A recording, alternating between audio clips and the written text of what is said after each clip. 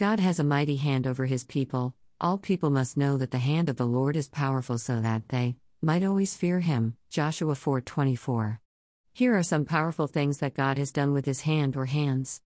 With a mighty hand the Lord brought the Israelites out of Egypt, out of the land of slavery. Exodus 13:14-16. We cannot see him, but he protects us, like he protected Moses from seeing his glory with his hand prior to pushing him between a cleft in the rock. Exodus 33:22. He redeemed his people and servants by his great strength and mighty hand. Nehemiah 1:10. By his great love, he saves by his right hand those who take refuge in him from their foes. Psalm 17:7. In his hand is the life of every creature and the breath of all mankind. Job 12:10. He longs for the creature that his hands have made. Like Job, will you answer his call?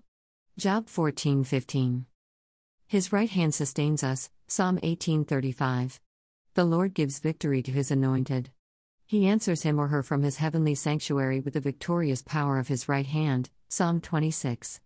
It was not by their sword that they won the land, nor did their arm bring them victory. It was God's right hand, his arm, and the light of his face, for he loved them. God loves you, you are inscribed in the palms of his hands. Isaiah 49:16. His right hand is always there for you.